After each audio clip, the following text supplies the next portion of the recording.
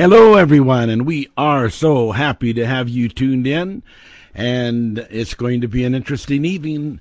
We're going to be in the Mystery of the Times, number 3. I want to thank my wife for her wonderful organ playing. She just plays it by the Spirit. It's really beautiful. And I'm here standing in for the manifester. Let's get going. We're going to cover all kinds of different subjects, but we're going to basically try to break down some of the teachings on this subject so it is a little easier to put in place. All right. I'd like you sort of following along with me today in the Bible. Let's start off in the book of 2 Peter.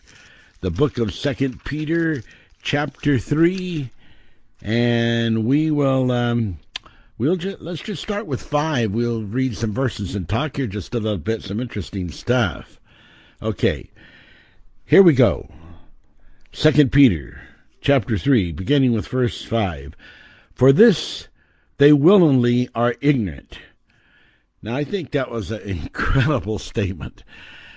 That there are loads and loads of people, lots of people, who are willingly ignorant of many things, especially when it comes to the deep Word of God. There are people that are willingly ignorant because they just don't want to put out the energy to open their minds to the deep Word, and that is so sad. But the Bible really names it out and says, for this they willingly are ignorant, that by the word of God the heavens were of old, and the earth standing out of the water and in the water. Now, I think that's quite a real revelation there. Some people may not understand the extent of that revelation there alone, but when I read it, and you think in terms this is 2011. And so it's only been just, around 2,000 years, roughly, since Christ. And then going back before that, the way history records it, they only go back about, a little over 3,000 years. Some people go back to 5,000 years. But then if you go back and you say, okay, yeah, but, the flood took place before some of that. Based on that, when the flood took place, according to the kind of timing that people are using today, which they are ignorant of the truth because they're just determined to use this kind of simple Simon timing that doesn't even go along with any relevance to fact. And so they say, the flood took place it wasn't very long because there was sin and so God wiped out the earth. But, the scripture, when it reads here, it says, for this they are willingly ignorant, that by the word of God the heavens were of old, and the earth standing out of the water and in the water. The heavens and the earth are captioned together, as one unit there. God created the heavens and the earth, and says they're old.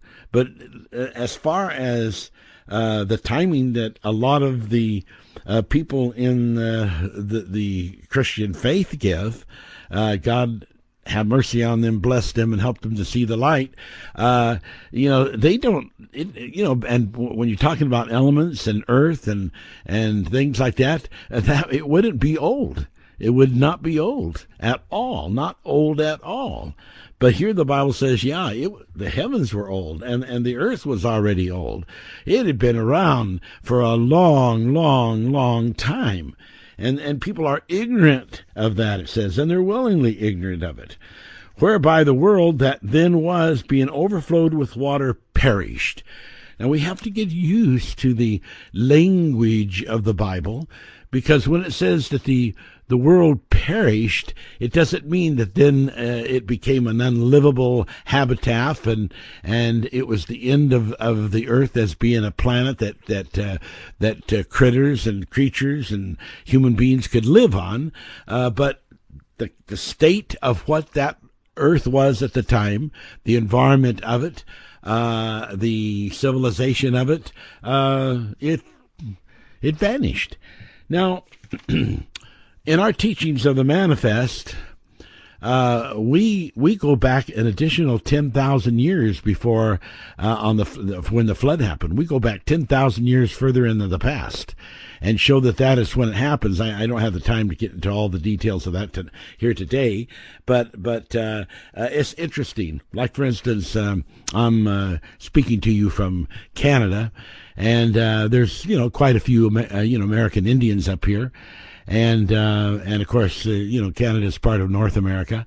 They talk about their civilization, and they have their proofs from different ancient relics and ancient burial sites and all kinds of other paraphernalia that's left over from going way back in time, and they claim that that they have been up here for over 10,000 years. So if they've been up here for over 10,000 years, and the flood happened according to when it's supposed to have happened, according to the timetable that's being kept by some of the people who seem to think that they have to have that short period of time in order to keep their belief straight, we've got a problem. We've got a problem. And the Indians are not going to be believing this other tale, because they've got a history of it. And it goes back to over 10,000 years. And there's recent new discoveries that have been found on the coast of a whole bunch of the coastal cities of the United States, in which they have discovered that the ocean had risen an enormous amount of feet along the coastal, and there used to be a whole bunch of cities and a civilization along there that they never had prior record of, going way back in time. And they're just now researching this and getting archaeologists out to it and researchers out to it. Things are going on. And of course, people can continue being willingly ignorant that those things are true and just say, well, no, they're just made up. I don't believe them. Of course, it just makes the Christians look like they don't know anything. It just makes them look like they're believing a Bible that is not true. And I think that God does not want His people to be ignorant. I think God wants His people to study, to show themselves approved, a workman that needs not be ashamed, and being able to give an answer unto all that may inquire of the hope that lies within. That's the teaching of the Bible, and I do believe in that. All right, let's just move on. But the heavens, verse 7, and the earth which are now by the same word are kept in store, reserved unto the fire against the day of judgment and perdition of ungodly men. Now it looks like they got out of the frying pan with the world deluge that supposedly wiped out most all civilization except for the 8 people that were on the ark, and then of course those that escaped by air, of which Jesus talked about those. We don't have time to get in that right now, and it looks like they have hardly had any time since that awful event happened, and already it says verse 7, but the heavens and the earth which are now, and this of course written back in the days when Peter, by the same word are kept in store, reserved unto fire against the day of judgment and perdition of the ungodly men. So even though there had been this huge flood and wiped out all the earth, even though the history was very young since that happened, it was already reserved and already predicted and already prophesied there's going to be this other kind of fire that's going to happen, whatever that is. So it's really important that people understand the Bible, understand, well, what does it really mean when it says, perished? Does that mean something a little bit different than meaning that everything was all wiped out? Does it have a different understanding? Well, of course it does. So now let's go on, because there's some really powerful stuff here. Then verse 8, this is the one we want to emphasize on. But, beloved, Be not ignorant of this one thing. If you're not going to get into this other part, Peter is saying, if you're not going to get into this other ignorance that's, people have made irrelevant, people are just overlooking and not really getting into the understanding of, this one thing, he said, is really important that at least you're not ignorant of it. I don't want you to be ignorant. If you want to set the other stuff aside and not delve into it, well, that's up to you. But this point here that I'm going to make, he says, you must not be ignorant of it, of this one thing, that one day is with the Lord as 1,000 years, and 1,000 years as one day. Wow. Okay, now let's look at that in a sense. We've got all these scriptures that's been interpreted by well-meaning translators that have translated, behold, I come quickly. Many of those verses could just as easily be translated, behold, I come suddenly. Now, there's a vast difference between behold, I come quickly and behold, I come suddenly. Suddenly means that when I show up, it'll be just all of a sudden. It'd be, perhaps in any instant that you may not be expecting it. But it doesn't give any kind of an indication that it's going to be a long time from now or a short time from now. But when you say, behold, I come quickly, in the vernacular of the human language, when you're talking as we understand the human language, especially English here, and then as it would be translated into other languages, there's a problem. Because, behold, I come quickly, that sounds like, whoa, well, get ready. He's better not go out the door. You better pack and you better tend the lamp. He's going to be here in a jiffy. Well, that's been over 2,000 years. And that, my brother and my sister, is not quickly in any sense that we as human beings understand in the vernacular the meaning of time. There is something vastly different here. And so when the Bible talks about in a short time, again, there's something vastly different here as to what we think is a short time, as to what we think is quickly, and as to what we think is different than that.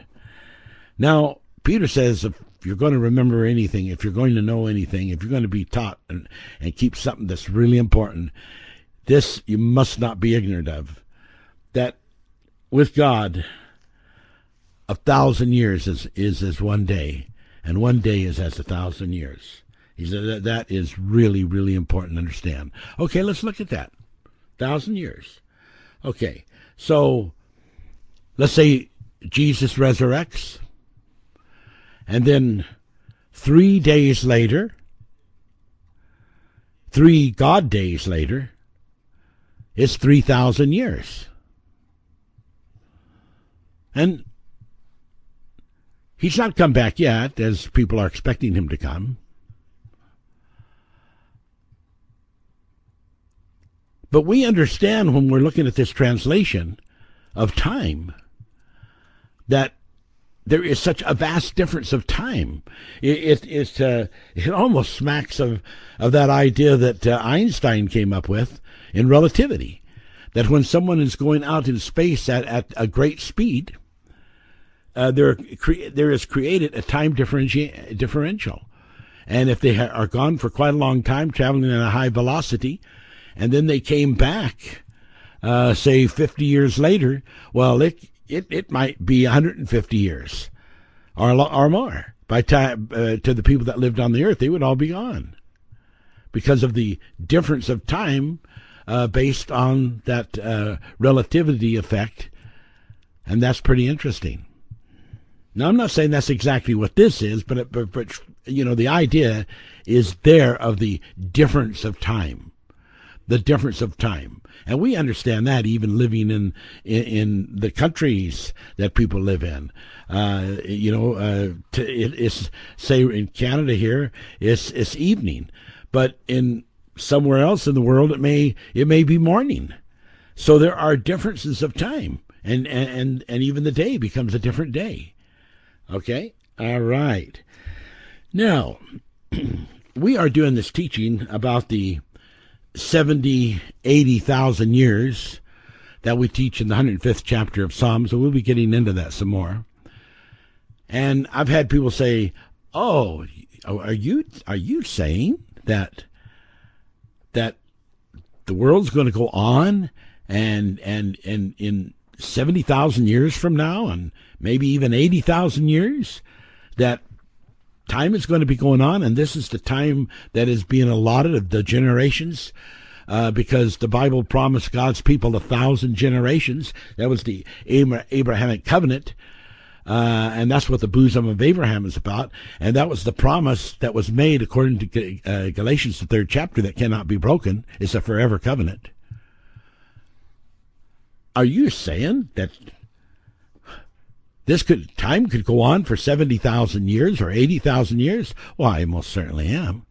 And according to this ratio here, we are only talking something like, we're only talking like, now get a hold of this. We're only talking 70 days, and just a few days above that. So like, if we, whether we're talking the 70,000 or the 80,000, when you translate that backwards, you see, it's just not that long. It's just not that long, because 1,000 years is, you see, one day in God is equal to 1,000 years. Let's make sure you get this. This is one day is equal to 1,000 years. So 3 days is going to be 3,000 years. And 70 days is going to be 70,000 years. And that's just a little over a couple months. That's not very long. So when we're doing these teachings, we're right on. We're just right in there, ladies and gentlemen. Because we're talking in the time schedule, the time frame that Peter says, now whatever you do, this one thing, whatever you do, don't be ignorant of this. This is important. This has application. This has the power of proof. Don't lose the understanding of this. Don't fail to dig into it and have it figured out. It is not something you want to be ignorant of. Now, when we look at this verse that way, it is so important. It is so important. Because all this thing that is going on all around the world in the Christian centers, and even in other religions, but mostly in the Christian centers, is about apocalypse and the end of the world, and everything is closing down. And in fact, that is totally wrong. That is totally against the Bible. The Bible actually says that Jesus cannot come. And now people say, "Oh, I don't believe that. Oh, it certainly does not." Yes, ma'am, it does. Yes, sir, it does say that. It tells us, don't get all upset, don't get all worked up as to the coming of the Lord, for that day shall not come. And it goes on, it gives a list of the things that have to happen before the coming of the Lord can happen. The temple has to be built on Mount Moriah. There's going to be a false prophet with the spirit of Antichrist that's going to be acting as the Messiah. And it's going to cause an incredible falling away of believers. And all those things have to happen before the Bible says that Christ can come again. 2 Thessalonians, check it out. It says, don't get soon shaken up in mind as to the coming of the Lord. Why are people not obeying the word? Why are people not obeying the gospel, the Bible?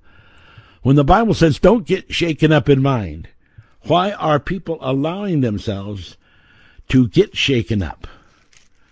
Please tell me. Because it's serious to be disobedient to the word of God, especially when it's about your life. And it's about the life of your family and the life of your friends. Why would anyone want to not pay attention to the Word of God? It's absolutely scary and sad that people get into that frame of thought, that they are willingly ignorant, and that is so sad. That is so very, very, very sad. So I hope I made that point, and I hope that that has gone deep into you, and it really has relevance, because if you don't heed the message like this, which is a message from the Word of God, then how's anyone going to help you to ever see what the real truth is? How's anyone ever going to get you excited enough to really want to know what the real truth is? So it's very serious. And okay, we're gonna move on to some other word here, but I just want to say and hit this thing one more time. Please do not be willingly ignorant. Please do not be willingly ignorant, because that is not going to get you anywhere but to be separated from God. Now, before I leave Thessalonians, 2 Thessalonians, you can find that writ in chapter 2, where it says, "Now we beseech you, brethren, by the coming of our Lord Jesus Christ, and by our gathering unto him, that ye be not soon shaken in mind or troubled, neither by spirit, nor by word, nor by letter, as from us, as that the day of Christ is at hand. Let no man deceive you by any means, for that day shall not come, except there come a falling away first, and this man of sin be revealed, the son of perdition, who opposes and exalteth himself above all that is called God, or that is worshipped, so that he, as God, sitteth in the temple of God." The temple will be built, showing himself that he is God. So everything that I told you, there it is. It said, don't get soon shaken in mind. Don't get excited about this. Don't let anyone deceive you. Doesn't matter what that person calls himself. Calls himself a reverend, calls himself a professor, calls himself a scholar. It doesn't matter. Don't let anyone deceive you on such things as this, because this revelation about the time is really important. Okay, now we're going to get into Psalms. We're going to finish up, some of these related scriptures on that subject I'm just talking on. So I think we want to get into Psalms 90. So if you get into your Bible, and you might hear me flipping through here, but that's the way it's going to be tonight. I've got so much that I want to go over. It's just so much. I'm going to sell something interesting here. I'll just put a little note down here so I don't miss it. Yeah, Psalms 90. Okay, here we go. Okay. Now, Psalms 90, verse 4. "For 1,000 years in thy sight are but as yesterday, when it is past, and as a watch in the night." Now, there's the scripture again. So Peter didn't just pull that out of his hat. He pulled that out of the Word of God. But what is so interesting about that is the setting that this is in. Listen to this setting, Psalms 90, verse 1. "Lord, thou hast been our dwelling place in all generations. Before the mountains were brought forth, or ever thou hast formed the earth and the world, even from everlasting to everlasting."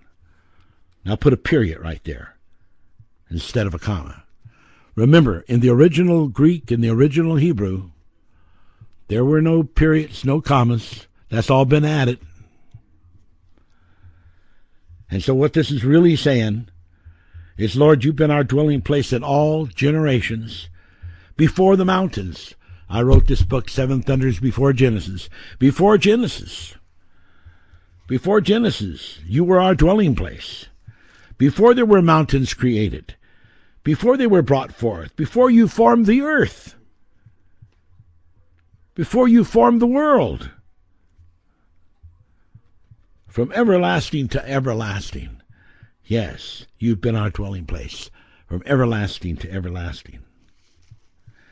And then, this is how it would continue, after you put the period. Thou art God.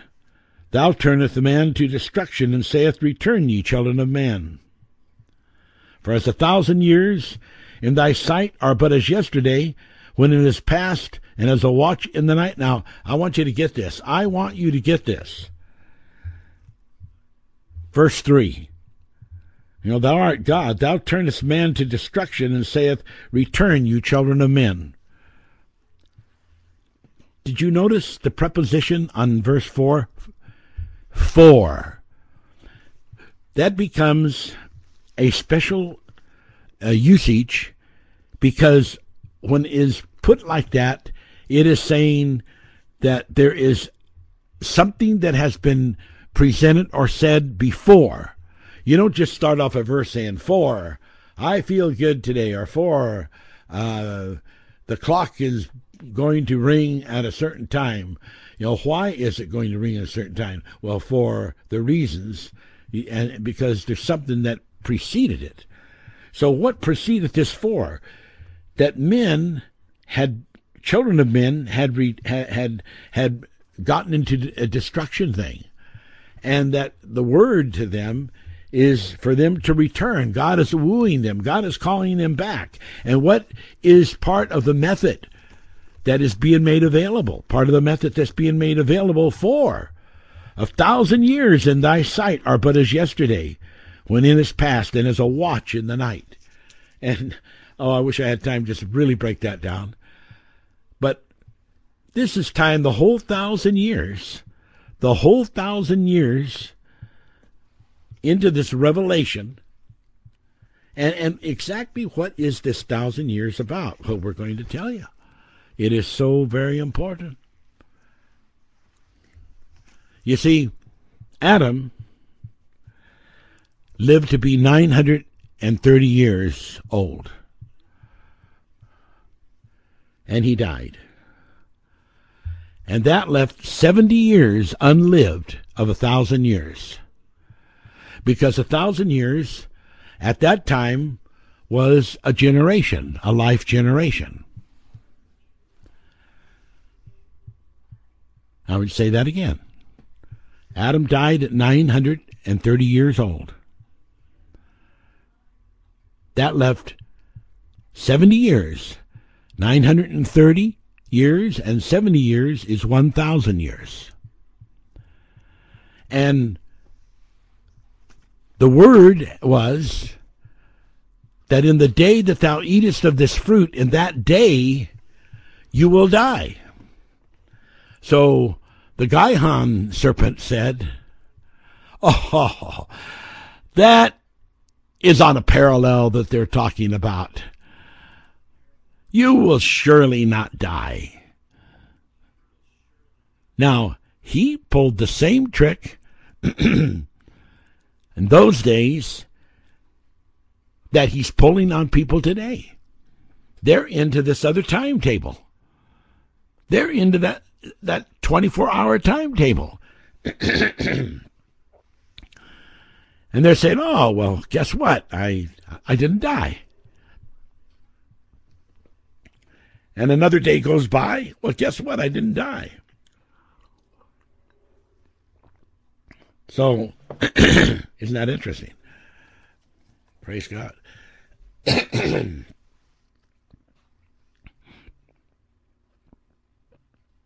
All right.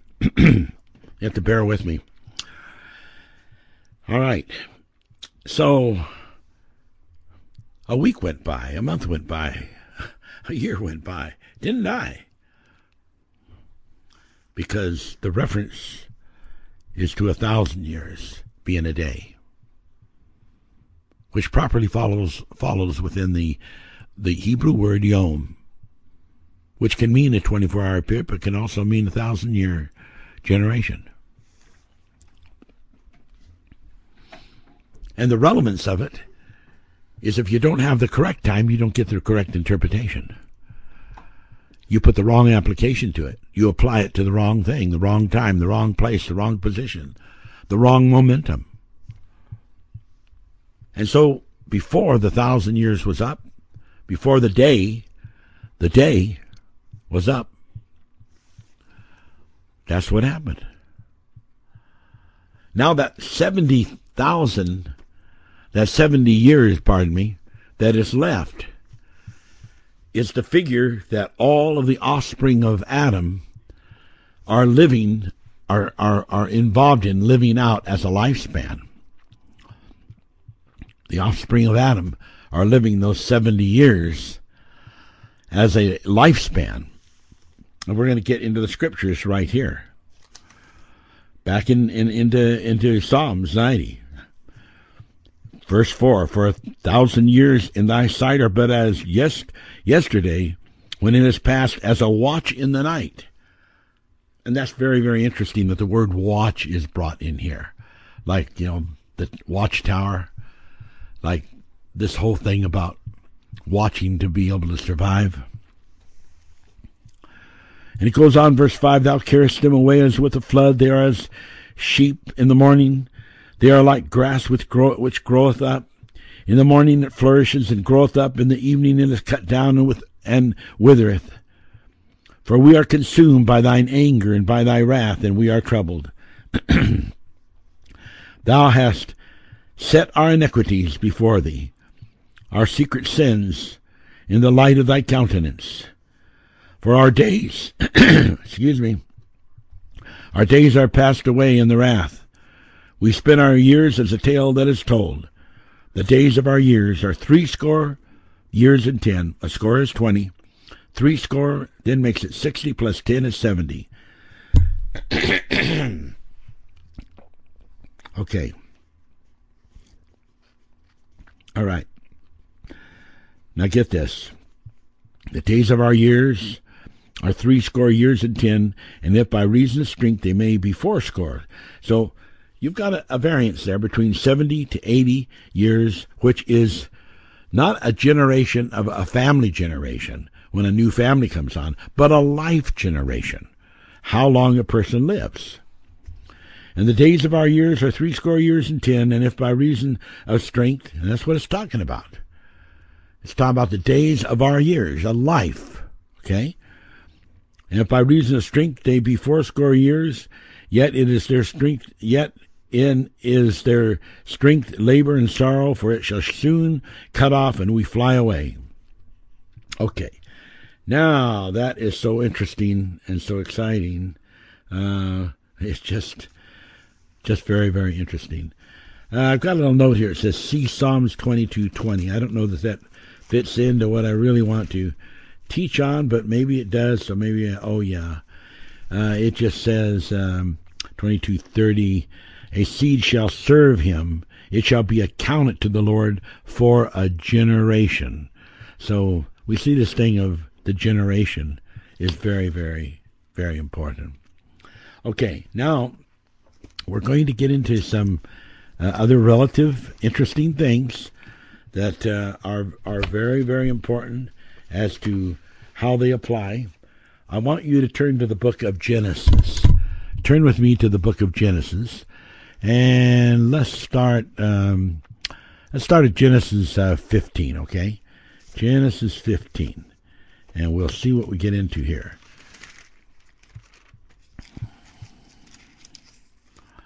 Okay, Genesis 15, verse 12. And this is a story about an experience that Abraham had. And when the sun was going down, a deep sleep fell upon Abram, and lo, a horror of great darkness fell upon him. And he said unto Abraham, know of a surety that thy seed shall be strangers in a land that is not theirs, and shall serve them, and they shall afflict them 400 years. And also that nation whom you shall serve will I judge, and afterwards they shall come out with great abundance. And thou shalt go to thy fathers in peace. Thou shalt be buried in a good old age, but in the fourth generation they shall come hither again, for the iniquity of the Amorites is not yet full. Now here we see that the 1,000 generations, the lifespan of 1,000 generations, has fallen down by the time of Abraham to 100 years. Because we have it right here in the Bible. Right here. They shall come out in the fourth generation. So the 400 years, the fourth hundred of the 400 years is called a generation. So it makes it clear that those 400 years were all each a generation. There's one generation, 2 generations, 3 generations, 4 generations, each of 100 years. And so we have the fourth generation being 400 years, so that it is 100 years when you, and it collectively is added to the other 300, making it the 400. Okay. Now, time keeps changing, because before that, it wasn't 100. It just kept sliding down. Let's look at Genesis 6. Genesis chapter 6. In Genesis chapter 6, verse 3, it says, And the Lord said, My spirit shall not always strive with man, for that he also is flesh, yet his days shall be 120 years. So now here, after the flood, we see it went down to 120 years. And then, after this time, when the sons of God were intermarrying with the daughters of men, and that caused another loss of the lifespan. And then by the time Abraham came, it had gone down to 100. Now, by the time of the revelation given to David in Psalms, the lifespan had gone down from 1,000 years to 120 years to 100 years to 70, 80 years, depending on special circumstances. So we see that that's all Bible. It's just there. It's just what it is. And that is so urgent to understand. So urgent. Now, that helps us begin to see this whole revelation. And it's so important. All right, now, let's go to Psalms 105. We got to just sort of finish that out, although I know I've read it to you many times, but it's still very, very important. Psalms 105. And we look at this covenant that was made that talks about the 1,000 years and how important that is. How very important that is. Chapter 105, verse 6. O you seed of Abraham, his servant, you children of Jacob, his chosen.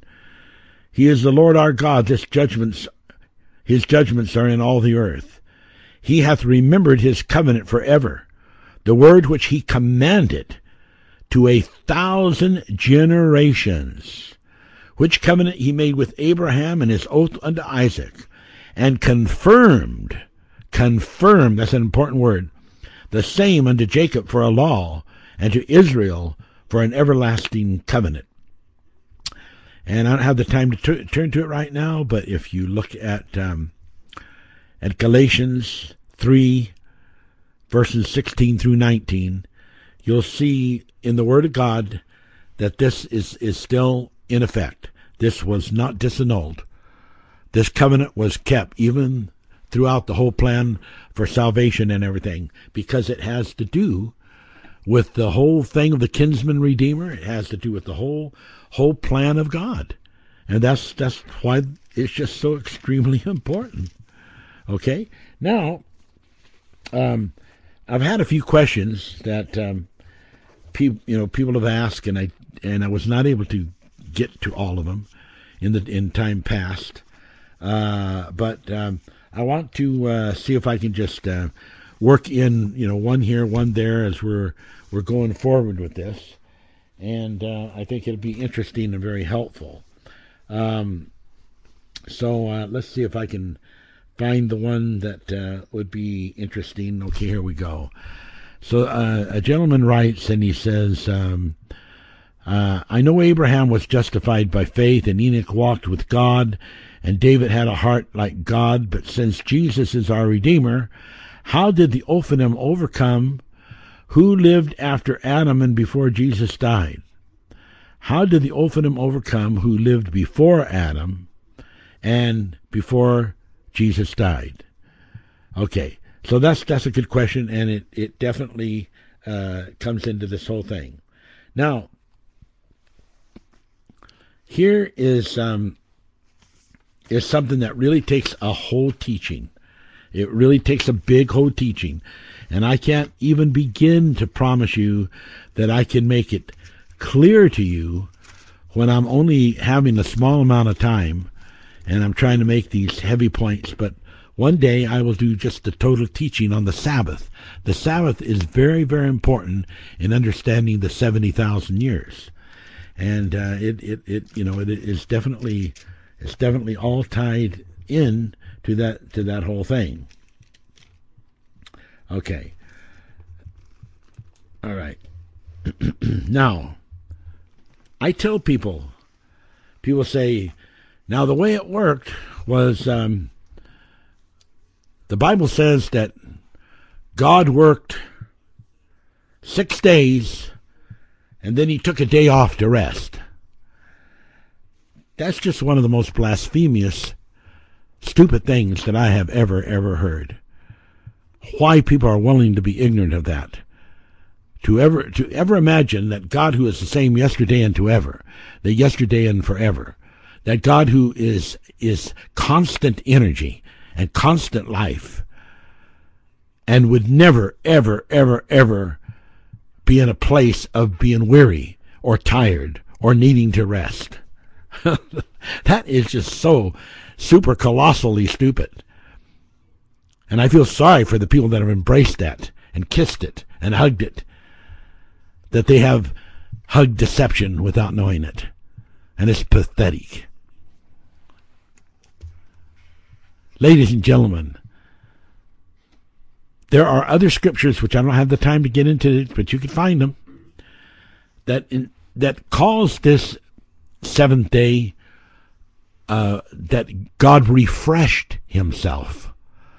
And there is a difference of that meaning. You use it, I'm sure, on your computer. When you have something put up on the computer screen and you're wondering if something else has come in there, but your computer needs to be refreshed in order to be able to see it. It doesn't mean that you're tired. It doesn't mean that you're having a rest.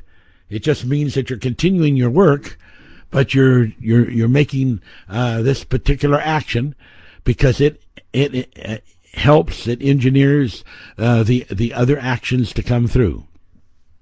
And God refreshed himself. Now, I tell people, Adam was created on the seventh day. Adam was not created on the sixth day. There's other human beings that were created on the sixth day.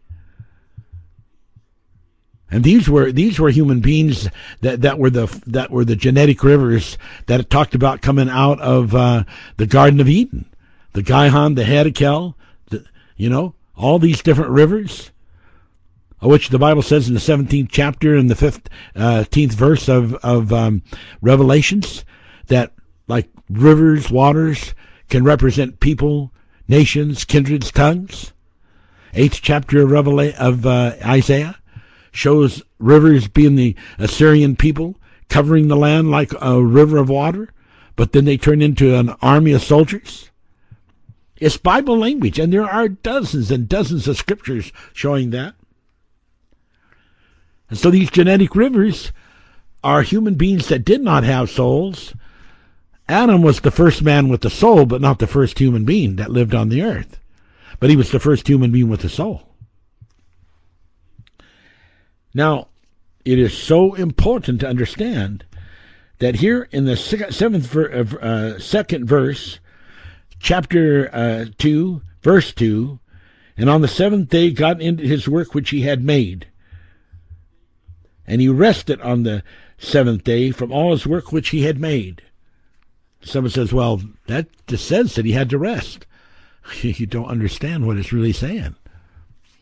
All of the kind of creation that was made up to that point, which did not include the plan of salvation, which was going to happen through Adam.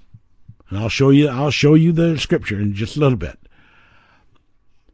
He finished that. He rested from that. He stopped from that. Didn't mean he was going to cut those people off and they would never attend to him at all, but he backed away from it. He was finished with what he was going to do. He was ready to go to this next refreshing, to refresh himself with this glorious plan. And that's what it's talking about. He wasn't going to do that kind of a work anymore. That was already done. He wasn't going to make more people that didn't have souls. More animals that didn't have souls. Now listen to me. And God blessed the seventh day and sanctified it, because in it he rested from all his work which he had made, from all that creation that he had done. And these are the generations of the heavens and the earth, when they were created in the day that God made the earth and the heavens. So these generations are a day, and a day is equal to 1,000 years. Wow. Are you getting that? Are we coming? 1,000 years equals a day. A day equals 1,000 years. Genesis 2, verse 4, these are the generations of the heavens and the earth when they were created in the day that the Lord God made the earth and the heavens. Wow. And every plant of the field before it was in the earth, and every herb of the field before it grew. And the Lord God had not caused it to rain upon the earth, and there was not a man to till the ground. But we can find in the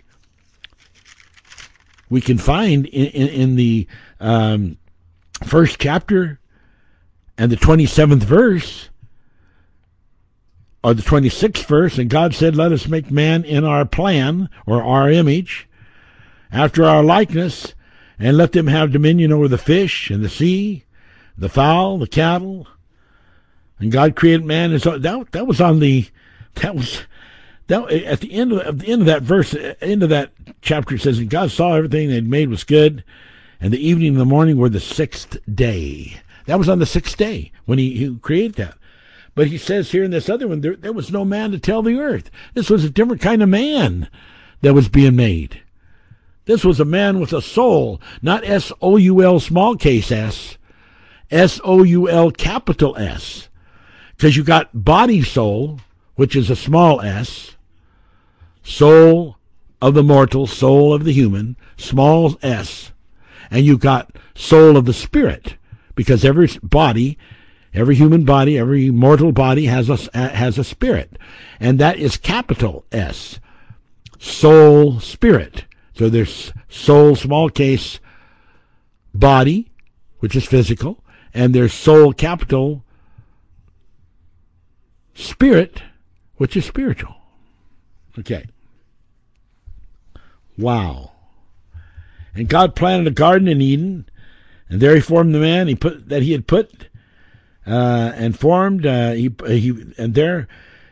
the garden eastward in Eden, and there he put the man whom he had formed. And out of the ground made the Lord God grow every tree that is pleasant in the sight, the tree of life also in the midst of the garden of Eden, and the tree of knowledge of good and evil. And a river went out of Eden to water the garden, and from thence it parted and came into four heads. Now, was there any contact with these other human beings? Well, there was a river that came out of Eden that watered the garden, And when it parted thence from the garden, it parted and it became four heads. And the first is Pison, and that is it which compasses the whole land of Havilah, where there is gold. Gold? What's that got to do with anything? Because there were human beings living there in Havilah.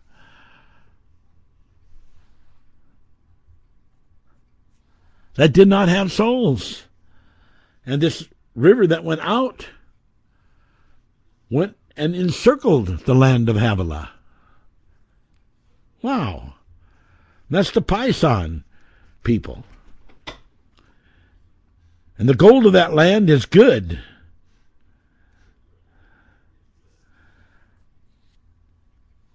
Wow.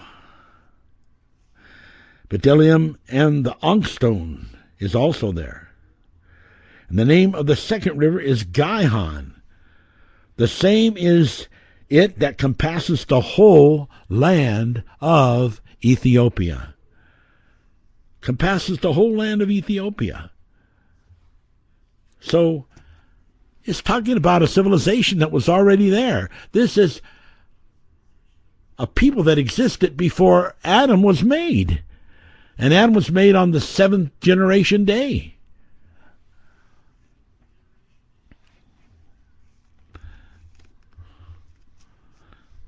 Wow. Verse 14. And the name of the third river is Hiddekel. That is it which goeth toward the east of Assyria. There's a land there already. There's people there already. That didn't mean that the name of those areas of that time was Ethiopia or Assyria, but it's explaining by using a modern name that existed at the time this was written as to where the location of that is, so there'd be a relevance of understanding it. Wow. And the fourth river is the Euphrates. God took the man and put him into the Garden of Eden to dress it and to keep it. And the Lord commanded, saying, you can eat of the tree of the garden. Thou mayest freely eat, but of the tree of the knowledge of good and evil thou shalt not eat it, for in the day that thou eatest thereof thou shalt die. Okay. Now that gets the point. That gets the point of, along the lines of what I'm talking about. Now, then we get into, to really understand the whole meaning, the whole interlock of that, we have to understand, some scriptures about how in Romans it teaches that, that death passed upon all men because all had sinned. Now, Romans goes on to say, by one man sin came into the world. By one man. We've done this teaching over many years, and it's a very important, interesting teaching, believe me. And it's in itself alone a full, two or three teaching sessions on the radio, and then we'd be lucky to cover it. So I can't begin to cover it except to say that everyone had sinned. There's no one in the world that had not sinned. And so who is it referring to? It's referring to all these that are going to become the offspring of Adam. One man brought sin into the world. Someone said, well, what about all these soulless people? Well, the Bible says, sin wasn't imputed to them. They weren't under the law, and it wasn't imputed to them. It wasn't even imputed to all the people that could have been under the law. But it wasn't imputed to them. That's what the Bible teaches. So by one man sin came into the world, and why was that important? Well, there is a very, very interesting scripture. And let's see, if you want to turn with me to Romans chapter 3.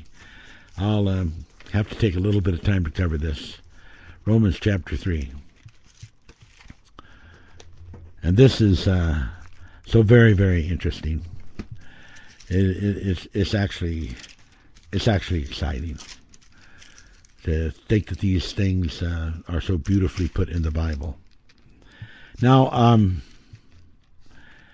in Romans chapter 3, here is how it says it. First, let me read verse 10. As it is written, there is none righteous, not one. Wow. Wow. That is pretty succinct, pretty straightforward.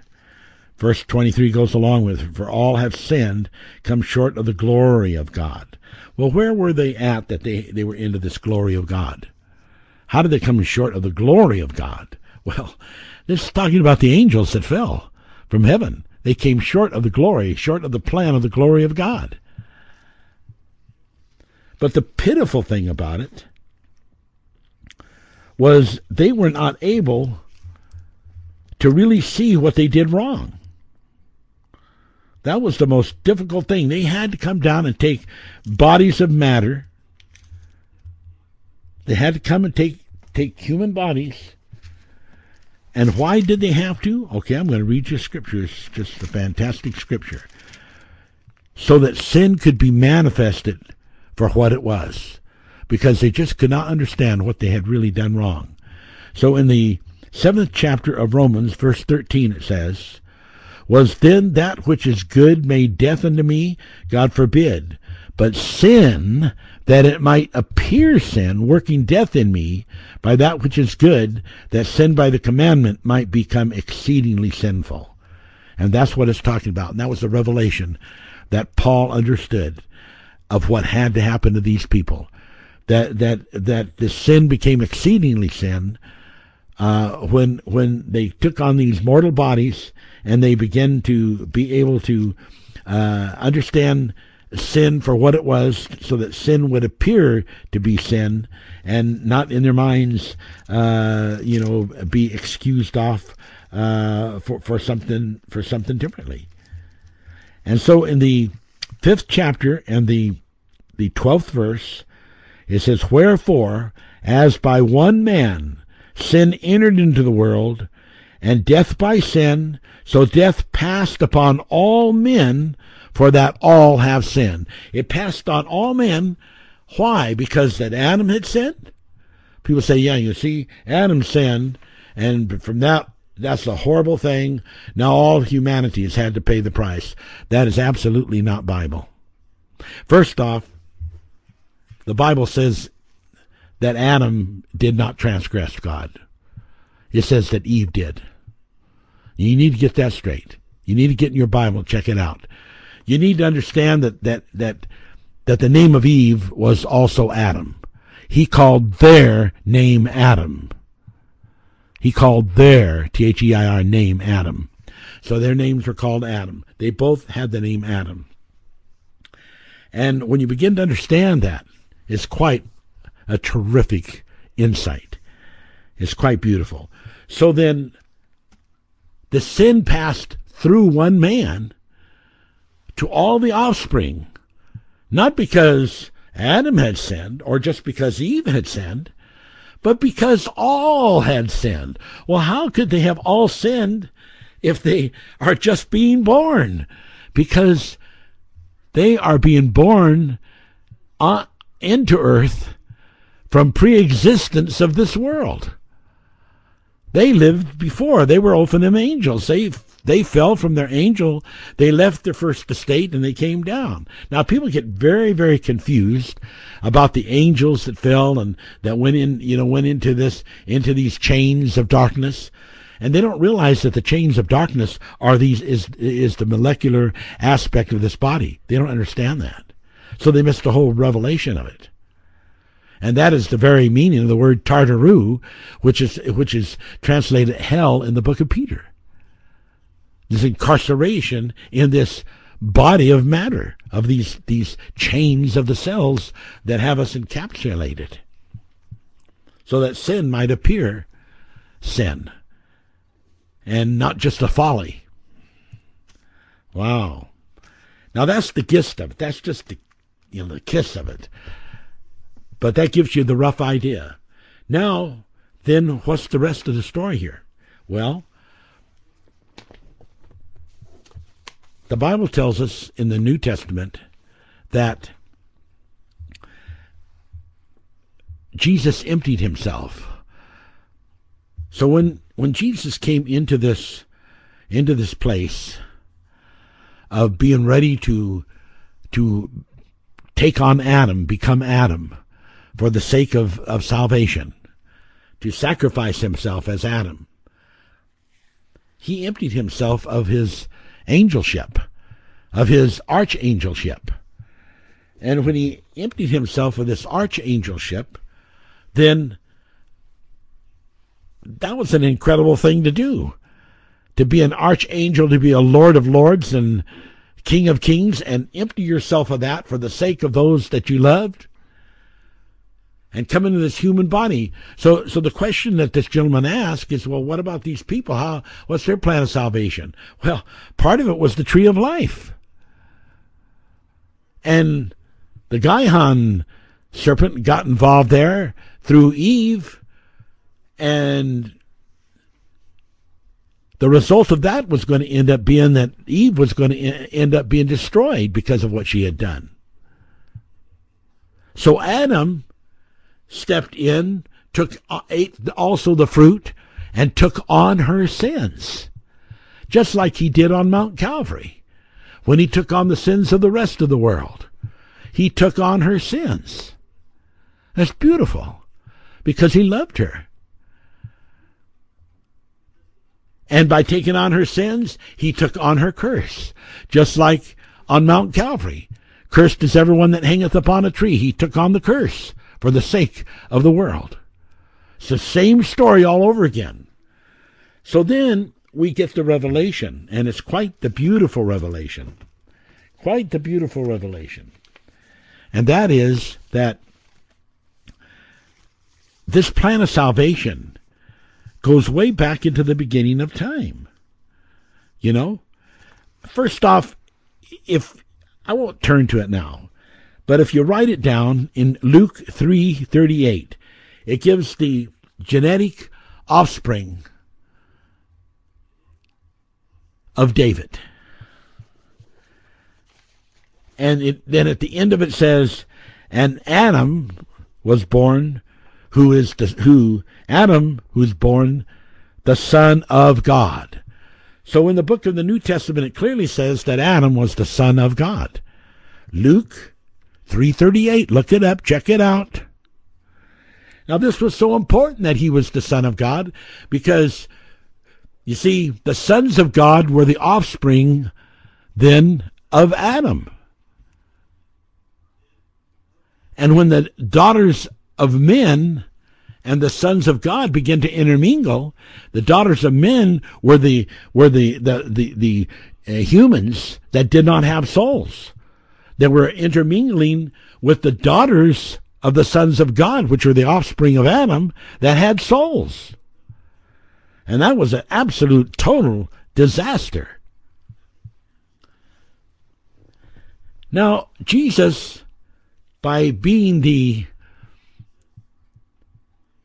firstborn of all the brethren, by becoming Adam, he became the kinsman redeemer, because every human soul that would be born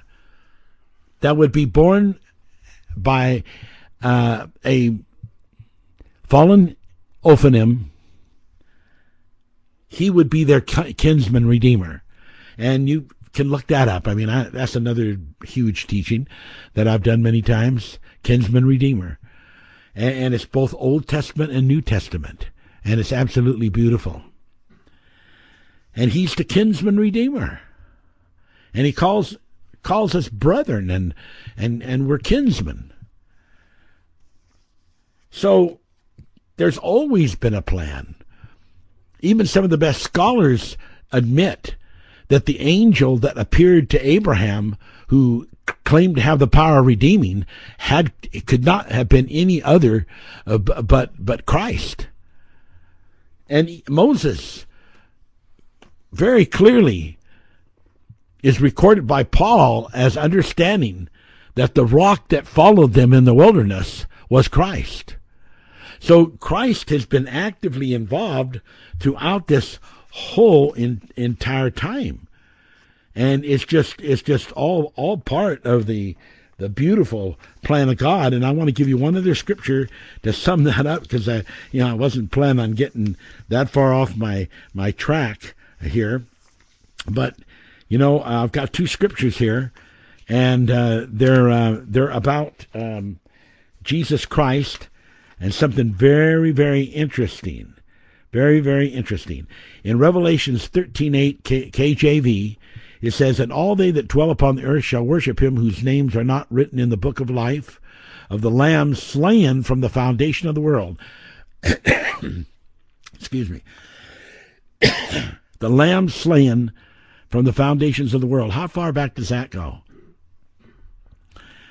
In Proverbs, it talks about before the mountains were formed, and it talks about wisdom. No doubt this wisdom and Christ is, one and the same. And it was before the foundations of the world. And so here we have the scripture. And in the ABG, it puts it this way: "And at this time was the beginning of the humans who were not the mortals, with soul Ophanim spirits, who pre-existed the earth, whose names were written in the book of life as present-day human mortals. The new humans did not have spirit souls, just body souls, with non-pre-existent spirits. And because these humans were not pre-existents, their name had never been written in the book of life." These are the people that did not have souls, did not have spirit souls. "Nor could that be achieved on earth alone. Nor could these humans take advantage of the virtual acts of salvation made by the offer of Yahweh, the Lamb, in the virtual giving of M's life after the angel war, but still during the time of creation. And it was so that the new human creation became very enticed with the words of the false prophet and began to worship the dragon." In Revelations 5:9, and it says, "And they sung a new song, and saying, Thou hast are worthy to take the book, Thou hast redeemed us, Thou wast slain." And when we put this all together, we see that actually this was an act that happened according to that last scripture I read, before the foundations of the world. It was already planned. He wasn't going to leave anyone out. It was all planned from the beginning, from the tree of life to the Sela revelation of the rock, to all of the angel appearances, and all of that was all planned to cover people. And those that would not be covered, the Bible says in there that they then were immune. They had immunity against any sin. And so, believe me, it was all done fairly. And that that more than answers that question. We've got to keep rolling here. I just can't believe how much time is going by here, and we're barely getting into my subject. Okay, now I want to talk about how mixed up a lot of the believer world is. I'm not saying these are real true Christians. I'm not saying they're not.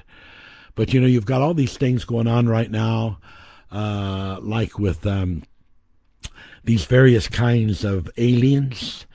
You've got the aliens that are called the Greys, and you've got the aliens that are called the Nordic, and I may not have that perfectly pronounced right, but it's along that line. And you've got the aliens that are the reptoids, and supposedly these are aliens, from outer space, and they're involved in the mutilation. Some of them, the mutilation of cattle and animals, and I want to do a blog and some teachings on this whole thing about these reptilian type of aliens that they're talking about, and I want to show how that some of the concepts they are presenting by that, by those theories, are so absolutely without credibility. They are absolutely without credibility. And I know people are going to say, but wait a minute. There's all these people that have met these aliens. You mean you're talking about those that have been abducted? Yeah. Well, I want to get into teaching and show you what happens to people, who are emotionally impressed with various kinds of problems. Some of it's genetic, some of it's family, some of it is fears, and how that they develop out of all those disorientations a false memory. And if you were to tell those people that something didn't happen, they could not believe you, because according to their false memory, they absolutely believe those things really happened.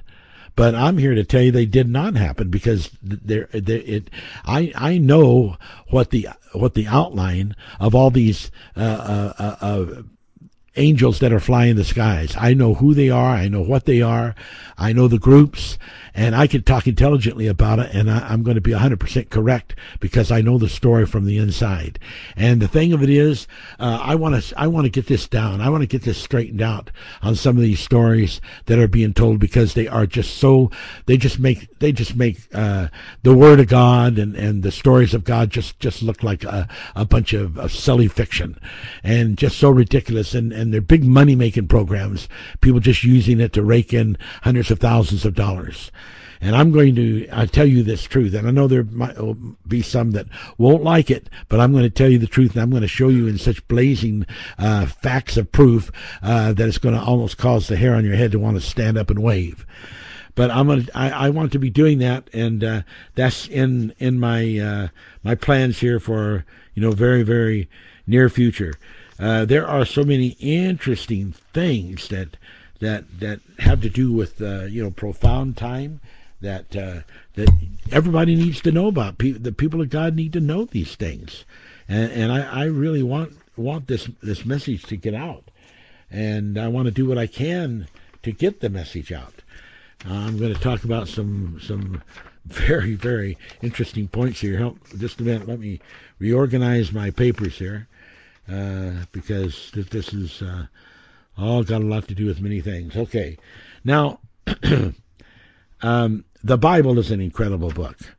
Before Columbus or the Chinese or America Vespucius discovered the American continent, the Bible already said, God sitteth on the circle of the earth.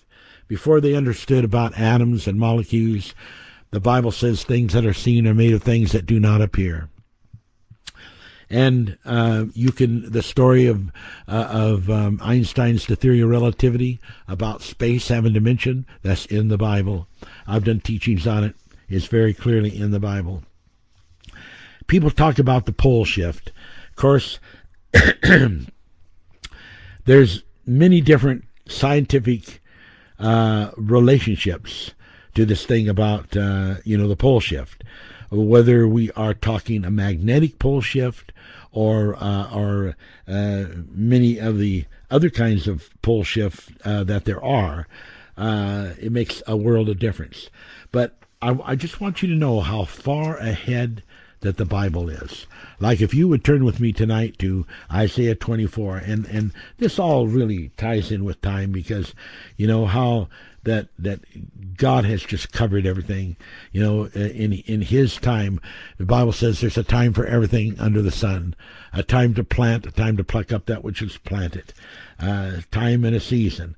Well, let's just look at Revelations 24, and I want to show you where the Scripture is showing us that one day there's going to be a pole shift, but I don't expect it to be anytime soon. But here it is.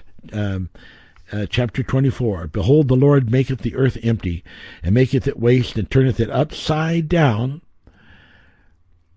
and scattereth abroad the inhabitants, and it shall be with with the people, so with the priest, with the servant, with the master, with the maid, with the mistress, with the buyer, with the seller, with the lender, with the borrower, with the taker of usury, so with the giver of usury to him. The land shall be utterly emptied. So here we see that verse 4, the earth mourneth, fadeth away, the world languisheth, and fadeth away. Verse 5, the earth is defiled under the inhabitants thereof, because they have transgressed the laws, changed the ordinances, broken the everlasting covenant. Therefore hath the curse devoured the earth. So there is already scripture explaining how that a pole shift could happen. It's already in the Bible. The Bible is so far ahead, and there's much more that I could get into with that as regards the tectonic plate and the axial shifts that are involved in reorientation, and whether we're talking super rapid slips, or whether we're talking other kind of rotational axis changes. We know that there's evidence for precessional and axial changes, but a lot of the other kind of polar shifts that they talk about just isn't in the history of any evidence, and it's just a lot of talk about doomsday scenarios that people don't even know what they're talking about. Now, turn with me to Zechariah 14:12. And this is a very, very interesting scripture. And this is in the future. And this is really a scientific insight. And it's right here in the Bible. It's right here in the Bible. Zechariah 14:12. Zechariah 14:12. And here's what it says. And this shall be the plague wherewith the Lord will smite all the people that have fought against Jerusalem. Their flesh shall consume away while they stand upon their feet, and their eyes shall be consumed away in their holes, and their tongues shall be consumed away in their mouths. Here we see that there's going to be weapons created that will, very, very likely be along the line of neutron ray lasers, and this will, be an Army thing. I'm sure that it'll be something Israel will have, and when it is being invaded, and these armies are coming in hundreds, maybe thousands of tanks, this laser will go right through the metal. The tank will absolutely, it would take a dozen feet or more to divert that particular laser wave, and it'll go right through it. And when it hits the body, all the soft entrails and the tongue, the eyeball, all these various soft parts of the body, they dissolve. And this is a future terror weapon that the Bible's already predicting is going to happen. Ladies and gentlemen, this Bible is such an incredible book. It is so awesome. It is so almost beyond belief. It has so much information. The saddest thing, the most important thing, is the need for it to be properly interpreted. There just has not been the availability of the interpretation that is needed for this word to get out and to be interpreted so that people can understand all these things. It's just about like when the flood took place, and now we did the teaching how that the ark was built on top of a mountain, and we showed it was actually built on top of a Mount Hermon. And Mount Hermon is a 17,000 foot high mountain. So when the foundations of the deep broke up, the Bible says, and the waters began to coming up, and rain was coming down, and there was these tremendous tsunamis that were just coming at hundreds of miles an hour. They just destroyed everything. But being up on the mountain, all that force went against the mountain, and by the time you get more and more height of water there, then you reach a point that you don't have that destructive force that would have just torn the ark apart. And then, in addition to that, you had, I'm just estimating it now, but something like about 350 additional feet above the 17,000 mountain height that was needed of the water to raise in order to get the displacement of the ark to lift up off the mountain with its load. And that's all in the Bible. And so as a result of that flood, it caused the earth axle to tip. And so the axial tilt of the Earth now is something like 23.4 degrees, and that is just also very, very interesting, because the Bible says that the people walk on in darkness, and they know not that the foundations of the earth are out of course. That's right in the Bible. It tells us that has already happened, that situation is indeed a fact. So, ladies and gentlemen, this is the time for the Word of God to get out. And I'm so pleased that we have finished the ABG. Now all we've got to work on is get the lexicon to it and some of the color, and we'll have a book ready to be able to publish. I don't like to mention it while I'm on that subject, but if there's any of you people out there that you have a real deep burden for this work to get out, I've got all these many years that the Lord would not let me put out all these books that I've got, over 50 books. And that they need work still. They're in the rough, but it wouldn't take that long if a person had help. The way it is right now, I hire people on a regular full-time basis, and it costs me something close to $5,000 a month to support these people that I have working for me, and that are being used for various things to allow me to get all this printing and all this kind of thing done.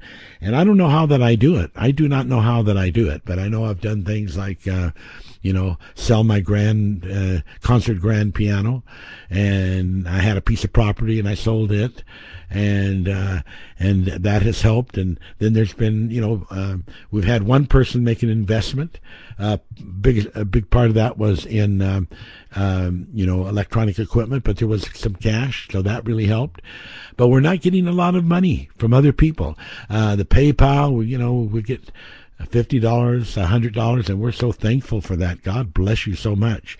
But it's going to take money to get this out. And I've tried some ideas to make it an investment idea so that people would just take advantage of that, and it's a real legitimate thing. But I just don't want to spend a lot of time trying to convince people to do that. It's got to be by the Spirit. If people don't feel led by the Spirit to do it, then they shouldn't do it. And I'm not, just sure where all the finances is going to come to get, this word together with the ABG and the Book of Revelations, which is so stunning. It is just absolutely stunning. The world is going to want that book. They are going to want that book, but we're going to have to advertise it. We're going to have to get it printed. We're going to have to, be able to finish paying the salaries that is needed to pay. And that's all I want to have to say about it. I didn't even know I was going to say all of that, but perhaps in one way I sort of got stirred up today because I was listening to this debate, and it was between an atheist and a gentleman who was a well-known politician, who was a Christian believer, and it's just it's just amazing what came out of that, and the things that were being said, and the points that were being made, and how very sad that it is that there are many people that are starting to not believe in God, not believe in the Bible. The question was that was being debated: is religion still a force in the world today? Is it still a force for good? And as I understood it, the majority of the people after the contest was ended, the debate was ended. They basically voted, that no, it was not a force, and so they voted against. The Christian thing. But a lot of it had to do with not understanding the Bible and with various religions that are into these crazy interpretations by which they can just go out and kill or murder or do whatever they have to do to follow through on their religious ideas. And it so struck me. It was so sad. And I thought, God, what can I do? And, the thing that just came to me, what you can do is you got to get this word out. You're 72, and just a short time you're going to be 73, and I've never been able to put this word out before.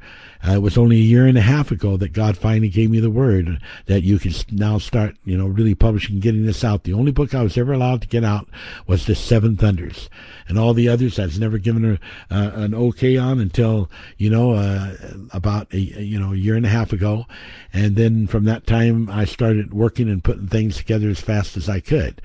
Now I do have another small baby grand.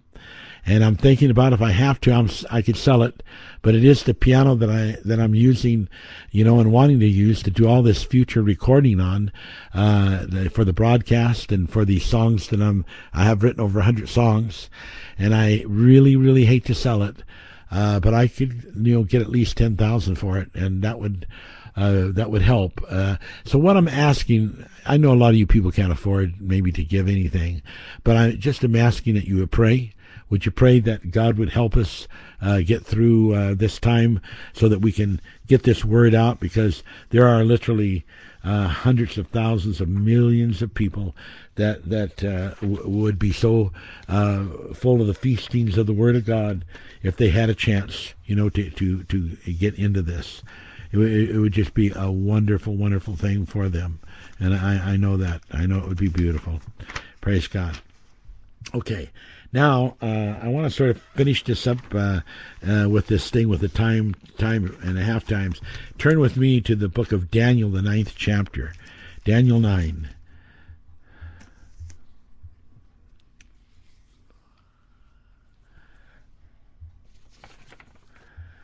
Daniel 9.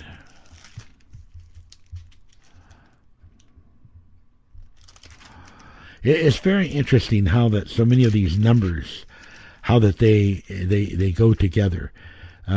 It's just absolutely interesting. I said Daniel 9. Let's make it Daniel 7. Okay. All right. Now, here we have this the scripture here that I want to read first. It says in verse 25 of Daniel 7, "And he shall speak great and high words against the Most High, and wear out the saints of the Most High, think to change times and laws, and they shall be given into his hand until a time, times, and the dividing of times." Now, there are going to be forces dark, and there are going to be forces of the children of light, and they're going to be involved during this time. So it's times. So times means more than one.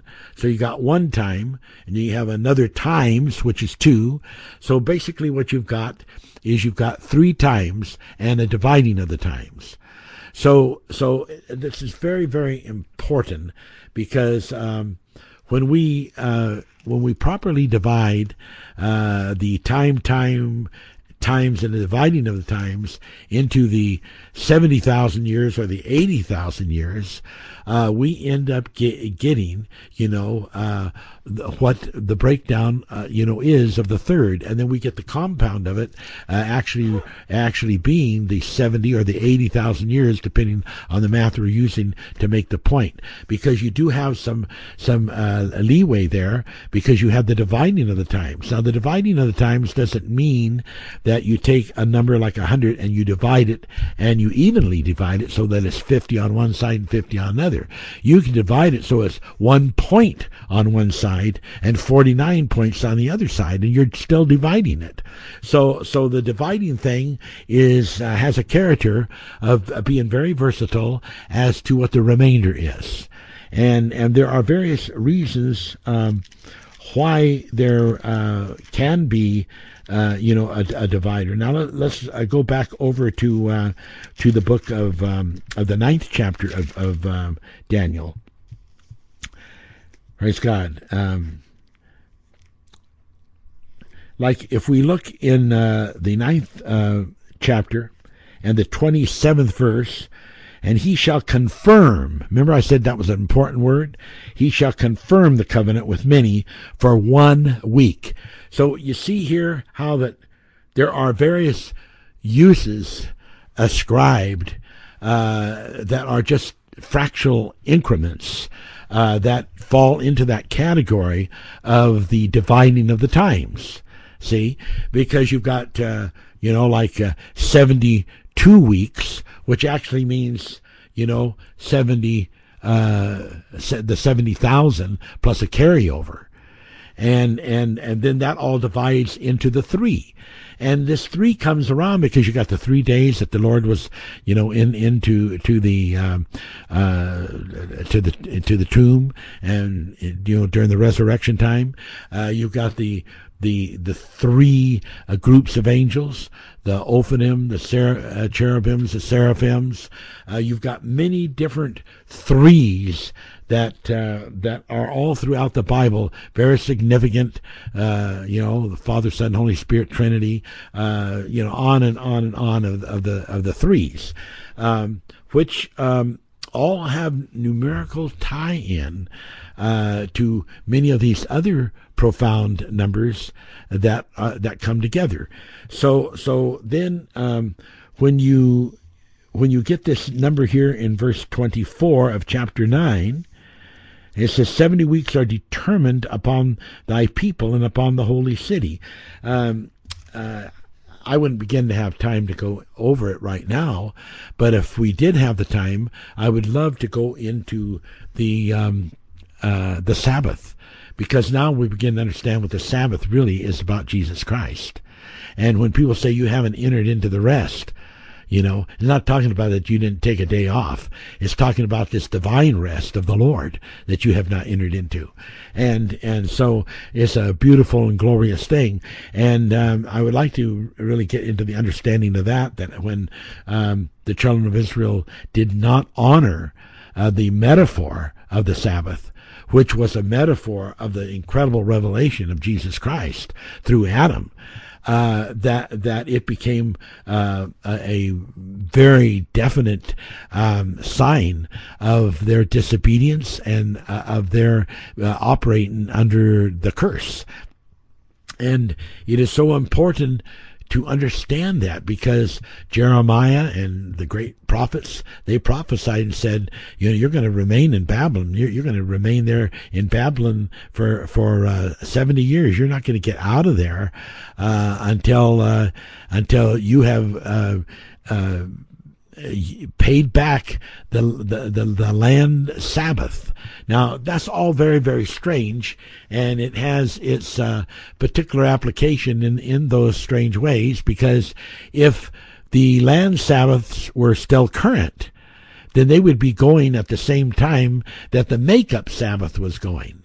But obviously, the Sabbath is in suspension because the people have been removed from the land, and they're in captivity, and now they're having to work out being in this captivity for these 70,000, for these 70 years, 70 years, which are representative of the 70,000 years. And it's very, very interesting that they have to do that to work out the Sabbath. And, there is so much more that I would like to share with you on that, because it just has such a deep input to all the manifest realization of things that are so evident.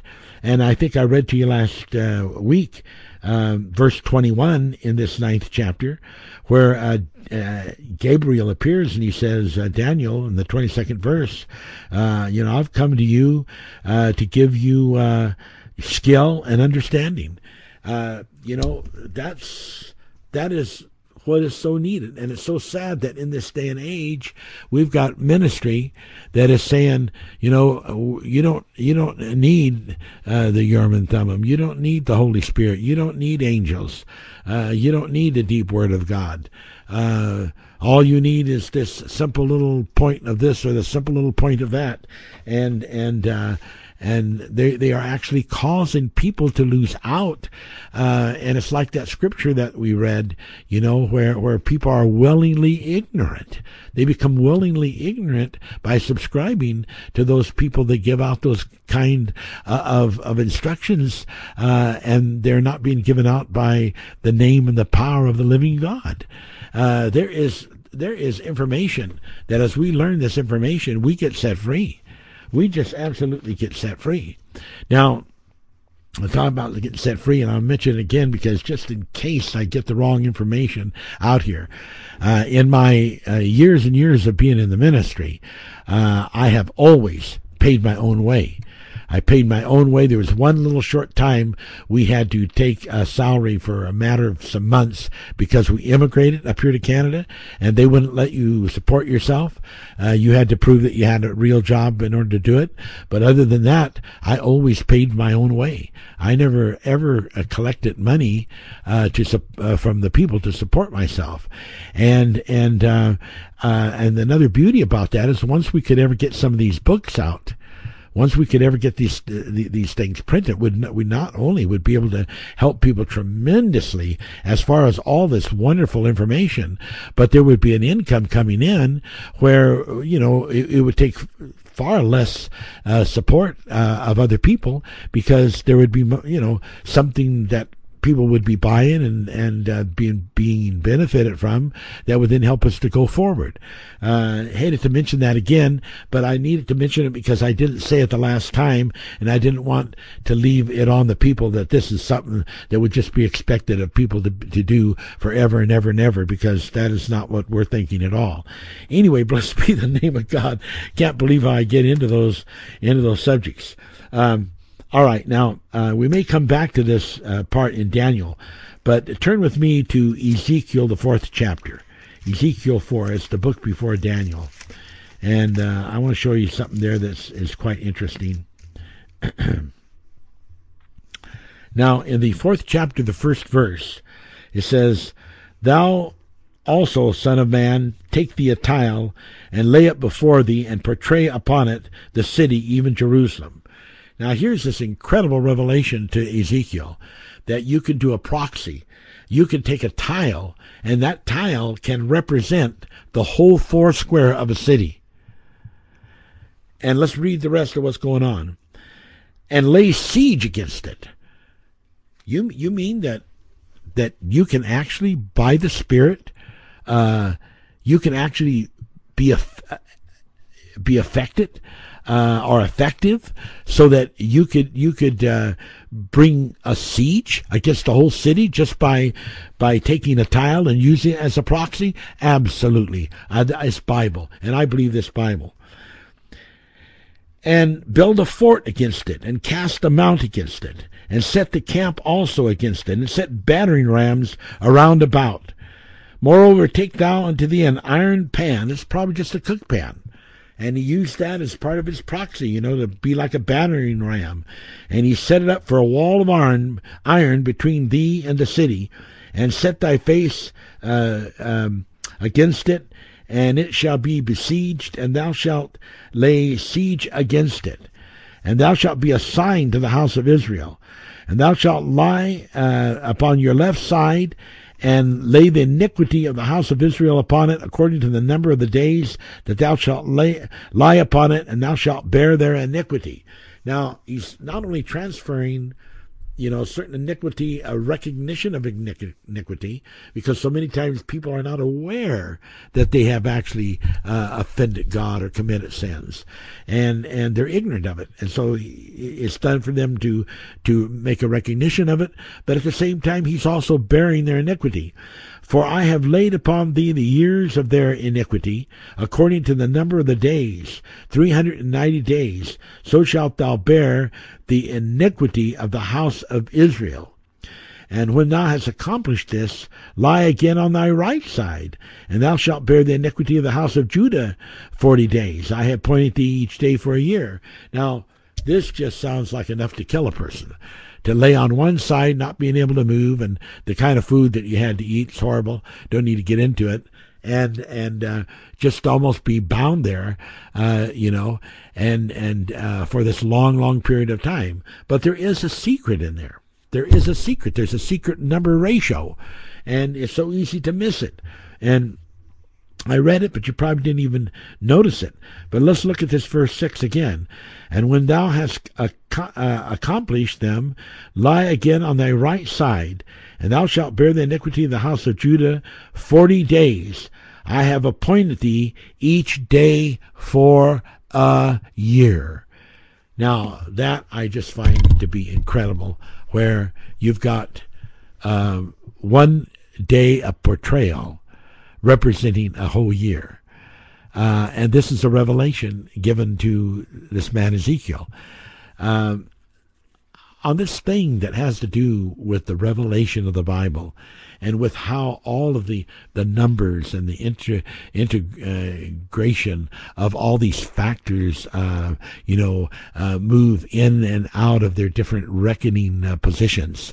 It is so important to just be open to the mind of God and allow God to reveal and to break forth with His wonderful spirit of love and endeavor to show us these things, so that we can just totally trust God in the way that God can make it so that you don't have to be out there for 40 years doing something, or for years and years and years. You can take this shortcut. You can just have one day that is worth many years even. It's just awesome when you're into the faith and the trust of God. Okay, now I know I'm running out of time, but let's see if there's something I can. There was these questions, and there's so much I didn't get to. We'll have to have another session on this. But we answered that one question. This one says, why did Lucifer need to have a cover? You remember in the Bible it talks about Lucifer was a covering cherub, and we explained that during the creation that he became a covering cherub for Yahweh. Well, the thing is that the way it works in this thing with angels, there's the archangel, and the archangel does not change. It's not like the archangel moves up to something else and leaves, and then someone else can take that position. The archangel stays there and becomes a throne angel, but still stays there as the throne angel archangel. So then what happens, though, within the group, as some of these angels grow in their ability and become more and more spiritual and more like their archangel leader, eventually they reach the point where they think like the leader, they act like the leader, they love in their heart like the leader, and they become one. And these are teachings of Jesus Christ in the book of John, where it talks about Jesus Christ being one with the Father, and how that we will be one with Him. And but there's a place beyond just that oneness thing called Koun, Koun. So UNE, Koun. So when you get into that kouning, it is, you occupy the same space, you occupy the same mind of reason, and you become the same. There's 2 or 3 or 4 or 10 or 15. You become one entity, because you're co-owned. And there's lots of scripture for this, but I don't have time to get into it tonight. Well, at that time, there were many of the Ophanim that had co-owned with Yaviel, but there was no second in command archangel of the Ophanims. There was Dominius, and he was getting close to that, but he still was not really the true archangel. He had not reached that point of being a co-archangel with Yaviel. So because there was not another archangel, and the way that this is going to happen is that there was going to be, this 144,000 that goes into creation with Yaviel, and then the rest of these angels are involved in, receiving creation concepts, special meditative types of prayer, and all these things that the laws of the angel code demanded for there to be an archangel in place.